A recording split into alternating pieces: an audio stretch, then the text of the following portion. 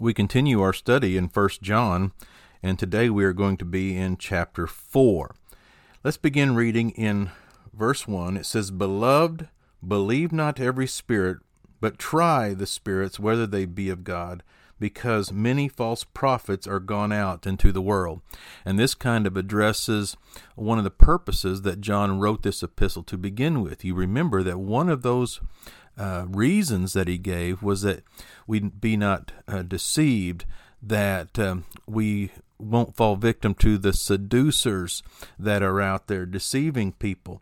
And he says, "Beloved, believe not every spirit, but try the spirits whether they be of God or not." And he's addressing that Gnostic philosophy that was just starting to show its ugly head. And there were people there that were denying that Jesus was born in the flesh. You know, he wasn't flesh and blood, but he was spirit. And they said that everything that is carnal, everything that is flesh is evil, and only spirit is good. They kind of made those type of separations, and their lives were lived in the flesh, and they could excuse all of their indulgences and everything that they did, and claim that their spirit was good and everything. Just all manner of stuff that to our ears sounds crazy, and it is kind of crazy. But they were deceiving and able to cause a lot of problems in the church, and this is what was concerning John.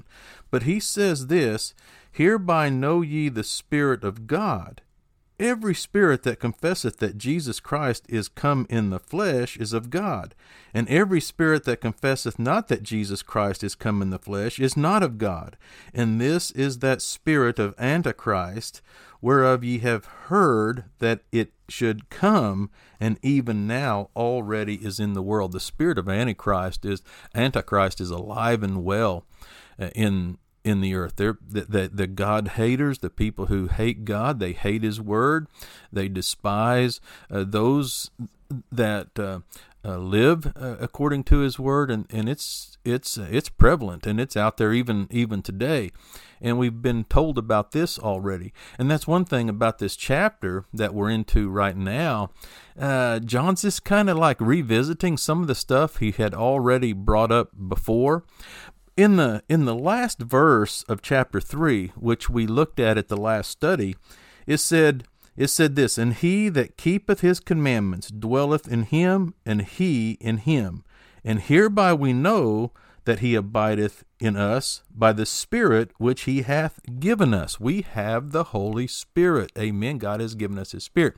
But you may be sitting there asking yourself, well, how do I know I have the Spirit? All this talk about Him in us in Him, Him abiding in us abiding in Him, us in His Word being in us. He gives us His Spirit. Well, yeah, but how do we know? What's the evidence? What's the proof that the Spirit of God is in us? And he said one of those evidences is that you confess that Jesus Christ is come in the flesh. That's one of the proofs that the Spirit of God dwells in you. And so those guys that were going around saying that Jesus was not born in the flesh, that is an antichrist spirit that is at work. Now, for us today, we have to be careful, because there are people who go around today and they'll say, well, see, I'm saved. I confess that Jesus is born in the flesh, and I'm saved. But here's the kicker. They may deny that He was born of the Spirit. You see what I'm saying? They deny His deity, that He is God. And so there's errors coming in the other direction. And see, we hear something like that today, and we know that it's all about Christ. God, Christ, Jesus Christ is both God and man. He is 100% God. He is 100% man. Amen. And that is just basic Christian theology 101. If you deny the deity of Christ, you cannot call yourself a Christian. If you deny that Jesus was born in the flesh, you cannot call yourself a Christian. That's just, you're not a witness to anything. You're a bystander. You're missing everything. You cannot deny the Trinity. If you deny the Godhead, God the Father, God the Son, God the Holy Spirit, then you cannot call yourself a Christian. And it's the Spirit of God in us that bears witness to this. When we hear something other than that truth, your spirit, you can discern. The Holy Spirit will give you that type of discernment, and you'll say, nope, I can't agree with that. Nope, I can't follow that. That is foreign to me. And so one of the evidences that you have the Spirit of Christ in you, that Christ dwells in you, His Holy Spirit dwells in you, is you recognize this. No, He is God, 100% God. He is 100% man. The Godhead is made up of the Father, the Son, and the Holy Spirit. Anyone who denies the Trinity is not of Christ. He is an antichrist. And so you'll hear a lot of people, they'll use scripture, they'll use the name of Jesus and everything else, and they sound kind of like, well, they know what they're talking about. But if they deny any of those things, they are not of Christ. They are an antichrist, a spirit. Now let's move on down to verse 4 for a moment. Ye are of God, little children, and have overcome them, because greater is He that is in you than he that is in the world. Amen. They are of the world, therefore speak they of the world, and the world heareth them. Ye are of God. He that knoweth God heareth us. He that is not of God heareth not us. Hereby know we the spirit of truth and the spirit of error. That spirit, it's spirit to spirit. You cannot understand the things of God without the Holy Spirit. And so when you hear the things of God, you can quickly identify it as being from God. And that's what he's pointing out here. But he says this, ye are of God, they are not, they are of the world, we are of God, and therefore you hear us. We're back to that, and I think I brought it up earlier. Maybe it was in chapter 2 or something like that, that true teachers, true prophets are recognized as false teachers by false people. True teachers, true prophets of God are recognized as true by true people. You see? And the reason that is because of the Holy Spirit that is in us. Amen. Now look at verse 7 for a moment. He said, Beloved, let us love one another, for love is of God, and everyone that loveth is born of God and knoweth God. He that loveth not knoweth not God, for God is love. In this was manifested the love of God toward us, because that God sent His only begotten Son into the world, that we might live through Him. Amen. Just some profound truths there. A sermon in and of itself. But one of the evidences that we have the Spirit, if you need proof, how do we know that the Spirit of God dwells in us? Well, the first thing is you have this spiritual discernment that comes from the Holy Spirit that dwells in you. That's the first thing he talks about. But then the other thing is this: you love one another. You love God and you love others. You love one another, and that's what he's pointing out right there. And so you have the Spirit in you because of this love that we have for one another. And it's just a great thing. Evidently, those that the false teachers that he was addressing here, there must have been some type of a hatred or something toward the things of God. And so that's what you'll find. You'll have people who profess to know God, but they're mean, and there's a hatred there. If you say something that goes against their little pet sins or something like that, they're going to get all mad and everything. See, that's not going to be us. The Spirit of God is in us. The love of God is in us. Amen. Now, we go here to verse 10, and it says, Herein is love, not that we love God, but that He loved us and sent his Son to be the propitiation for our sins. And this love, he uses this word a lot, but it's agape. Agape love is the type of love. It's the very sacrificial. We would not even know what love is had it not been for Christ, for Jesus and his sacrifice. He loved us, that he sacrificed his life. It's a very sacrificial kind of love. We wouldn't even know what love is had it not been for the love that Jesus demonstrated for us. Now, he uses this word here in verse 10. It says, herein is love, not that we loved God, but that he loved us first and sent his Son. God loves us, amen, to be the propitiation for our sins. I'm gonna hit that word propitiation for a moment. It's a word that we've seen previous to this. One of the other studies in chapter 2 or something, this word was brought up. And at the time, we just called it, that he made payment for our sins. We just said he made payment for our sins. And that's what propitiation means, that a payment has been made for our sins. Not only has our sins been forgiven, but a payment has been made for that.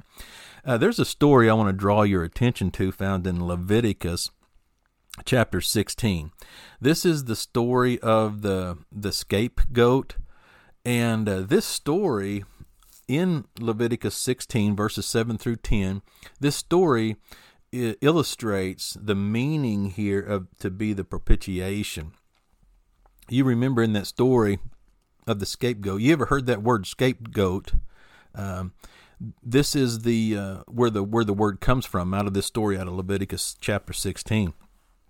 But Aaron the high priest, he would come in and he'd cast lots, and that he'd have 2 goats to be made. A sacrifice was going to be made, and so he'd have 2 goats, and he would cast lots, and whatever goat the lot fell on was going to be the scapegoat, and so what or was going to be sacrificed. And so what would happen is he'd take his hands and he'd go over and lay his hands on the head of the goat. And it was to be to transfer the sins of the people into that goat. And then one goat would be turned loose, And then the other goat, he would go and place his hands on that goat, and that goat would be sacrificed. And so you had the picture of the sins were being transferred to the one goat, and it would be loosed. It would be just turned off and let loose. And that would represent the sins being forgiven part, but then the sins being transferred to that goat would represent the sacrifice, the blood sacrifice, the payment being made for our sins. There's 2 words here. Expiation has to do with your sins being forgiven. And you've probably heard these words before. I'm thinking you probably have at some point or another. But expiation has to do with that the sins being forgiven part. The propitiation means that there's been a payment made for your sins. And so they're both covered right there in that story. And so think of that when you see that word propitiation in the future, and it'll help you kind of understand what it means. But herein is love, not that we loved God, but that he loved us and sent his Son to be the propitiation for our sin. Not only has your sins been forgiven, but a payment has been made. A blood sacrifice has been offered. And of course, for us, that is Christ. It has been our propitiation for our sins. Now let's look at verse 11. Beloved, if God so loved us, we ought also to love one another. No man hath seen God at any time. If we love one another, God dwelleth in us, and his love is perfected in us. Man, thank you for the love of God. Amen. Bless God. Because God so loved us, we ought also to love one another. Amen. If your sins have been forgiven, my goodness, just think of what you've been forgiven of. Amen. Do we not have some type of a obligation to love others as well? If God has loved us, are we not supposed to love one another? And then he says, no man hath seen God at any time. If we love one another, God dwelleth in us, and his love is perfected. And so people, they haven't been able to physically, literally lay eyes on God, but if they see the love of God working in us, if they see the love of God being perfected in us, then they will know that there is a God. There's other verses that say that this is how that they will know that you are my disciples, if you love one another. This is something they're not going to see. That sacrificial love business, they're not going to find that anywhere in the world. It's only going to be exhibited through the believers, those who God, His Spirit dwells in them. And so they may not physically be able to lay eyes on God, but they've seen God through His love working through His children. Amen. Verse 13, hereby know we that we dwell in Him, and He in us, because He hath given us His Spirit. And we have seen and do testify that the Father sent His Son to be the Savior of the world. Whosoever shall confess that Jesus is the Son of God, God dwelleth in Him, and He in God. And so we're going back to that whole thing. How do you know the Spirit of God dwells in you? First, you have that spiritual discernment that comes, that only comes when the Spirit of God dwells in us. So you have that spiritual discernment. And then you're going to love the brethren. Love is going to be a part of who you are. So if you've got a love for God, a love for the people, and you have this discernment, this spiritual discernment, it's proof that God dwells in you. But you remember when we were over there in those, verses 2 or 3, he was sitting there talking about if you confess that Jesus is born in the flesh, then you are of God. But if you deny that Jesus was not born in the flesh, well, then you're not of God. Well, over here in this verses 14, 15 and such, he's addressing the other side of that. He's addressing the deity of Christ. Whoever shall confess that Jesus is the Son of God, God dwelleth in Him, and He in God. And so we're right back to that. Earlier we were talking about those who deny that Jesus was born in the flesh is not of God. But over here in these verses, if you deny that Jesus is the Christ, if you deny that Jesus is God, His deity, then you're not born of God either. The Spirit of God does not dwell in you. So important, where we are, and we know these things to be true because the Spirit of God dwells in us. Amen. Verse 16, and we have known and believed the love of God, and we have known and believed the love that God hath to us. God is love, and he that dwelleth in love dwelleth in God, and God in him. Amen. Simple as that. Herein is our love made perfect, that we may have boldness in the day of judgment, because as He is, so are we in this world. There is no fear in love, but perfect love casteth out fear, because fear hath torment. He that feareth is not made perfect in love. Okay, I want to talk about that for a minute. The type of fear he's talking about here is the fear of man. And the fear that he's talking, verse 17, herein is our love made perfect, that we may have boldness in the day of judgment, because as He is, so are we in this world. We're supposed to love as Christ loves. And earlier, in one of the earlier lessons, we even talked about that extends even to loving our enemies and all of this. But we're going to have trials, and we're going to have tribulations, and there's going to be people that hate us. These God haters, this Antichrist spirit that is loosed upon the earth, well, there's going to be some persecution and things that come along with that, and we're going to be able to face those things. It says, therefore there is no fear in love, because perfect love casteth out fear, because fear hath torment. He that feareth is not made perfect in love. He's talking about having the fear of man, that kind of fear. The fear of man is a sin, and the way that we conquer the fear of man is to have a fear of God. Amen. That's how we overcome the fear of man. That's how we overcome the fear of what man may do to us and things like that, is through a fear of God.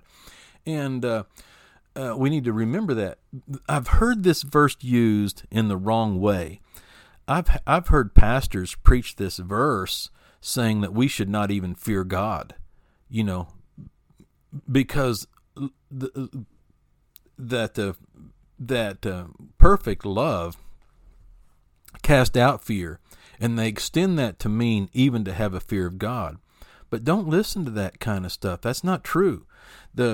Remember, there's all kinds of verses, like in Proverbs 9:10, it says that the fear of the Lord is the beginning of wisdom. There's other verses, I think, from Proverbs 1 about the fear of God. The fear of the Lord is the beginning of knowledge. And there's all kinds of verses. But what they will often do is say, well, that's Old Testament. Old Testament is all about fear. The New Testament is all about love. And that's the kind of thing you get thrown back at you. But let me remind you of this. Fear not them which kill the body, but are not able to kill the soul, but rather fear him which is able to destroy both soul and body in hell. And that's New Testament. That's Matthew chapter 10, verse 28. No, don't be teaching that stuff, and don't believe that stuff that we shouldn't fear God, because we should fear God. And the way this works is that the fear and love is kind of like the opposite of the same coin. You know, if you fear him, you will love him. And if you love him, you will fear him. But don't listen to those things, those lies that say that we shouldn't fear God. And many people are falling into this. I hear it quite often. Well, I don't fear God. I love God. Well, me too. I mean, I love God. We should love God. But that requires a fear. And I know some people kind of soften it by talking about a reverence, having a deep reverence. Well, yeah, of course, have a reverence for God, but we're talking about fear, and that's what we need to be keeping in mind there. The fear of God is the beginning of wisdom, but the perfect love that casts out fear is fearing what man can do to you, fearing what others are going to say about you, the persecution and the trials and the tribulations that are going to come. You can do those things. You can stand in the midst of the fire and not fear. Herein, verse 19 now is where we are. We love him because he first loved us. Amen. Powerful verse right there. And that's the agape sacrificial kind of love. If a man say, I love God, and hateth his brother, he is a liar, and he that loveth not his brother whom he hath seen, how can he love God whom he hath not seen? I love that. And this commandment have we from him, that he who loveth God loveth his brother also. And so that's how you know that the Spirit of God dwells in you. And the Spirit of God, greater is he that is in you than he that is in the world. And the distinguishing thing is that spiritual discernment that comes from the Spirit, that can only come from the Spirit. And so you're going to gain that. Try every spirit. Test every spirit, whether it be of God or not. Those who deny that Jesus came in the flesh are not of God. Those who deny the deity, his deity, is not of him. Those who deny the Trinity, they are not of him. Talk Jesus all you want, but if you deny those basic truths about Jesus, you are not a Christian. Then the other evidence is that you have love. Love for God, love for others, love for the brethren, love for people. And if you have the love of God in you, then that's proof, that's evidence of the Holy Spirit dwelling in you as well. Bless you. Thank you for your studies. And we pray this all believing in the name of Jesus. Amen.